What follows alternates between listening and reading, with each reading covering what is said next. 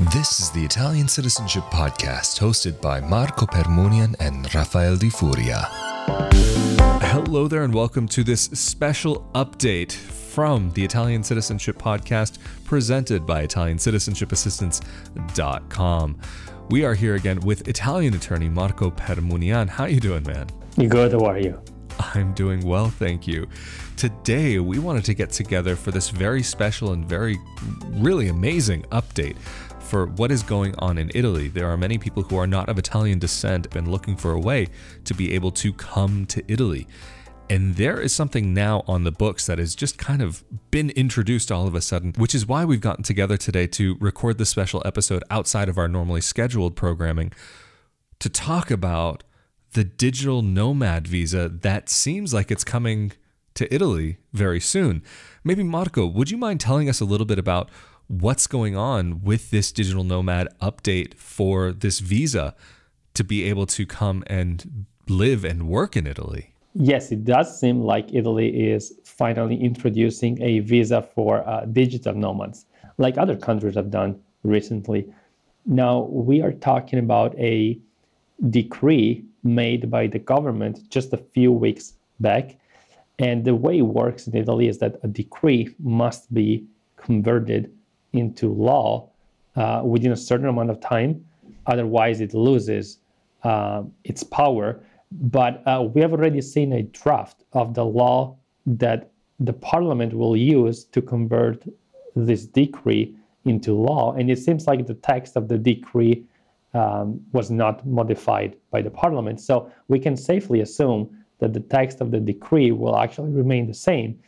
And what the decree says is that a new visa is being introduced by the Italian government meant for digital nomad. And it actually identifies who can be considered digital nomads, which would be freelancers or even people working for a foreign company in Italy. So people who are physically in Italy but are working for a non-Italian company. And of course, we're talking about non-EU citizens, because EU citizens don't need this type of visa to be able to reside in Italy. And they can freely work for a company in their home country while staying in Italy. So this visa is meant for people who are non-EU citizens. And although the law makes reference to freelancers and people who are working from their foreign company while living in Italy, it does not identify yet in detail what requirements these workers need to meet in order to fall into this category. And this provision makes reference to a subsequent law which needs to be made within 30 days from when this decree will be converted into law. And this new law, which will be issued by the Ministry of Interior, will specify further what requirements these workers will need to meet in order to fall into this category and be able to apply for the digital nomad visa. Fascinating. So does this, can we infer based on what we've seen so far, maybe what type of requirements may be in place? Financial or otherwise, like would the person maybe have to, because at this point, because it doesn't actually exist, this is mostly theoretical with some actual practical things that have already been in place. From your perspective, who do you think might be the types of individuals who this would really probably be best suited for? So as I mentioned, this decree already makes reference to a subsequent law which will further specify the requirements that these workers need to meet.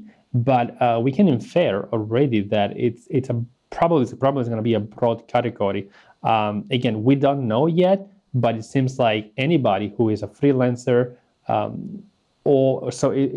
it's a self-employed person who works with like in the digital world, or somebody who's working for a foreign company from within Italy can be included in this category. But I guess we'll see once the government will further clarify this aspect. Now, there are other requirements that are included in this decree, which we already know will affect the ability of applying for this visa. For example, the person who applies for the digital nomad visa will have to have a minimum income.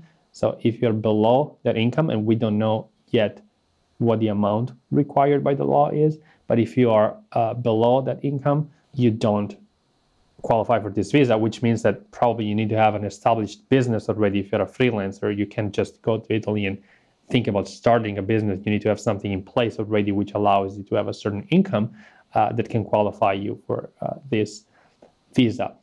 And the other requirement is that you need to have a medical insurance, like it happens for other types of visas. So you need to show that you have a medical insurance that will cover your stay in Italy for the year that you will be living in Italy on this visa. At this point in time, has there been any information released as to whether this visa will be renewable or not? Or like, will this be a 1-year experience and that's it? Or, I mean, is there, again, we're talking about something theoretical at this point. Has there been any information that has been listed about that? It seems like the visa, you will be able to renew the visa every year from within Italy, as long as you maintain all of the requirements, so the income requirement and medical insurance requirement, and you can renew the visa from within Italy every year, so with no need to go back to the US if you're from there, which is the same thing that happens for many other visas. You can renew the visa from within Italy if you continue to meet the requirements. However, because it has not been finalized, the answer to that question, the final answer to that question, is something that we'll have to wait for. I can see why that would be.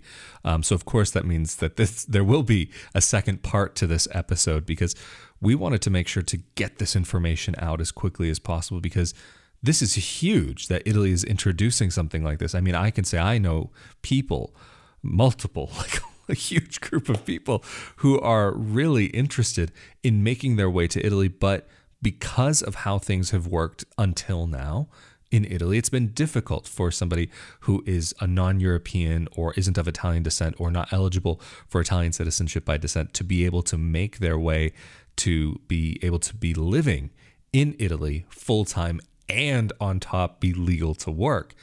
But I'm curious though, in this new decree, has there been any mention or any insinuation of what their tax requirements may be, or will there not be any kind of obligation for these individuals? It seems like the tax issue will be completely separate from the visa issue. So the law does not get into the details regarding taxes, but it does seem like that if you are somebody who is living in Italy on this visa, you'll have to pay taxes in Italy if you are a freelancer, like a self-employed worker. But there are several advantageous tax regimes in Italy for freelancers or for self-employed people, just to mention one that you and I are familiar with, and we were discussing that before recording this episode, the regime forfettario, which means that if you are a professional who is living in Italy and if you don't make more than 65,000 euros a year, you can fall into this category and you can choose this very advantageous tax regime when you only pay up to the 15%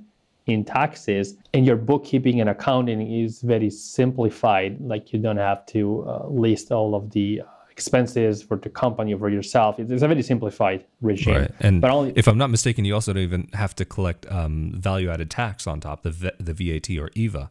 Exactly. So it's very advantageous for people who can fall into this category and choose this regime. And there are several other advantages or advantageous tax regimes for other categories of people, and maybe we can refer people to other episodes where we discuss this. But for example, if you relocate in a certain area in Italy, you can benefit from a special tax regime. I don't know, Sicily, but that's a whole different word that, and we could talk about this for hours. But there are several advantages. Yeah, if I'm not mistaken, there's for people who are going to Sicily for the first time who've never lived there before, there's the potential even to have no taxes. And then even like what you were mentioning about the forfettario, I know in some cases it's like up to X amount of percent on maybe like 75% of your income, because 25% or X percent would be considered as like your expenses kind of built in. So if you have expenses that exceed that 25% or whatever that X percent is that's built into it, then okay, that's a different situation. But it really is interesting to see.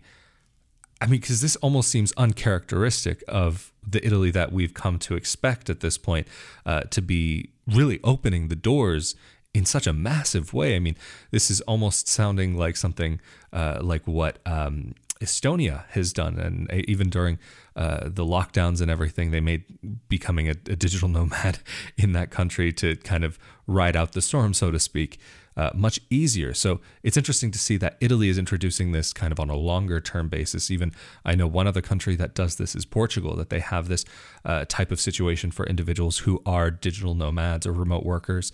But just one thing, actually, to take it back to what you were talking about, because you were mentioning about the remote workers or the digital nomads.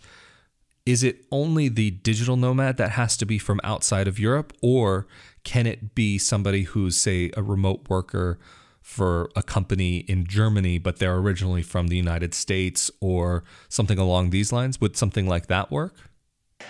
Well, so the digital nomad visa is for non-EU citizens because if you are an EU citizen, you don't really need a visa to relocate to Italy and work in Italy as an employee, digital nomad, or whatever. So the visa does apply only to non-EU citizens that are relocating to Italy to work as freelancers or for a foreign company, which could be an American company or even a European company that is based outside of Italy. And that's interesting. So I guess, so if you are in that situation, kind of like what we were speaking about before, that you are a digital nomad, you're kind of freelancing, working on your own, you may be subject to taxes in Italy. But what about for those remote workers who may already be working for for a company and have some type of taxation already taken care of? Would they be potentially liable for taxes in Italy, or would their company be liable for activities technically done within the Italian state? So it does seem like that the foreign company will not have to pay any sort of taxes just because they have an employee living full-time in Italy on a digital nomad visa. So the answer is, it seems like the company will have no liabilities or tax obligations in Italy just because of that. And also one point that I wanted to clarify is that when in the other situation, so talking about freelancers who will be subject to taxation in Italy, that we also have to keep in mind that between several countries and Italy, there are agreements in place to avoid, when possible, for the most part, double taxation. So I would invite people to just take a look at the agreement, for example, the existing agreement between the US and Italy, which will probably make it possible for most people to avoid double taxation when they have to pay taxes in Italy. Yeah, that's a really big point there. The potential double taxation. But I know like you were saying with the U.S. and Italy, there's some. It gets up there. You would be very comfortable in life, I would say, before you have to really start worrying about the double taxation, at least from the American perspective.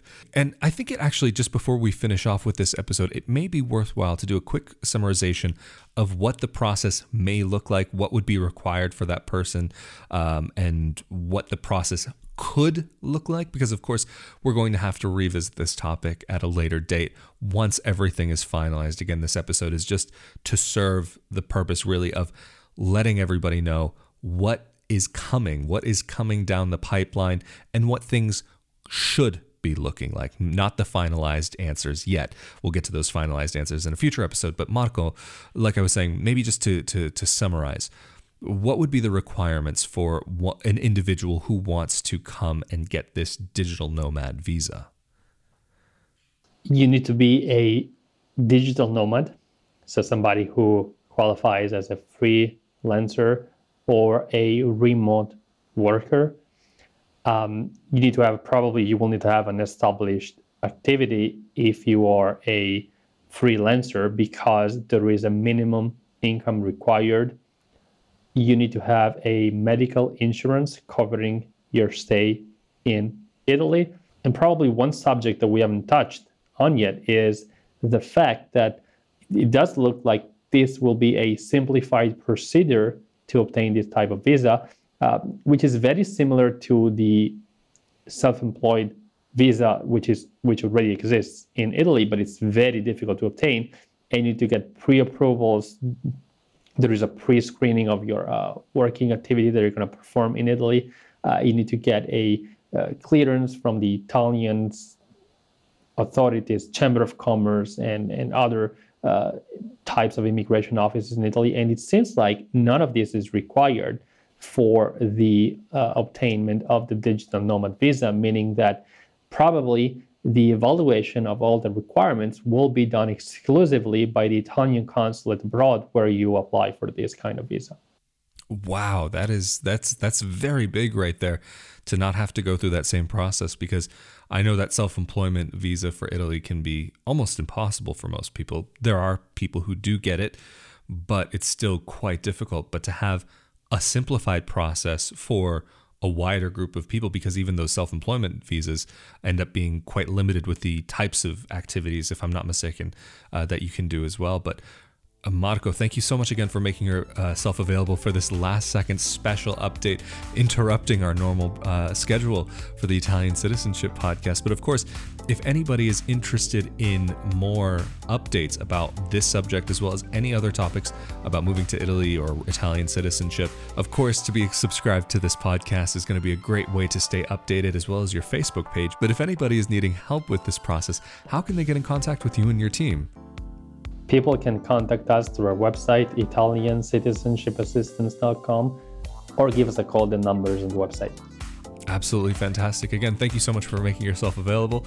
Also, if you're interested in more content like this about Italian citizenship, Italian visas, and so on, be sure that you're subscribed to this YouTube channel or the audio-only podcast. But of course, if you're subscribed to the YouTube channel, that means that you are also automatically subscribed to the Italian Real Estate Podcast that Marco and I also collaborate on, where we talk about Italian real estate and kind of the nitty-gritty details about that. But we've also been talking about life in Italy, living in Italy, and recently we've been working on a mini-series all about where we would consider living in Italy, like some of the best places that we can think of that would really be of interest to people. So be sure you're subscribed, because those episodes I know have been a lot of fun for me, and I'm sure for Marco as well. And we've been getting plenty of feedback from people saying how much they've been enjoying that. So anyway, really, of course, thank you so much again for joining us for another episode of the Italian Citizenship Podcast, presented by ItalianCitizenshipassistance.com. Of course, we have been here with Italian attorney Marco Permunian. I'm Rafael Di Furia. Stay safe and healthy out there, and we'll see you all next time. Later. Thank you.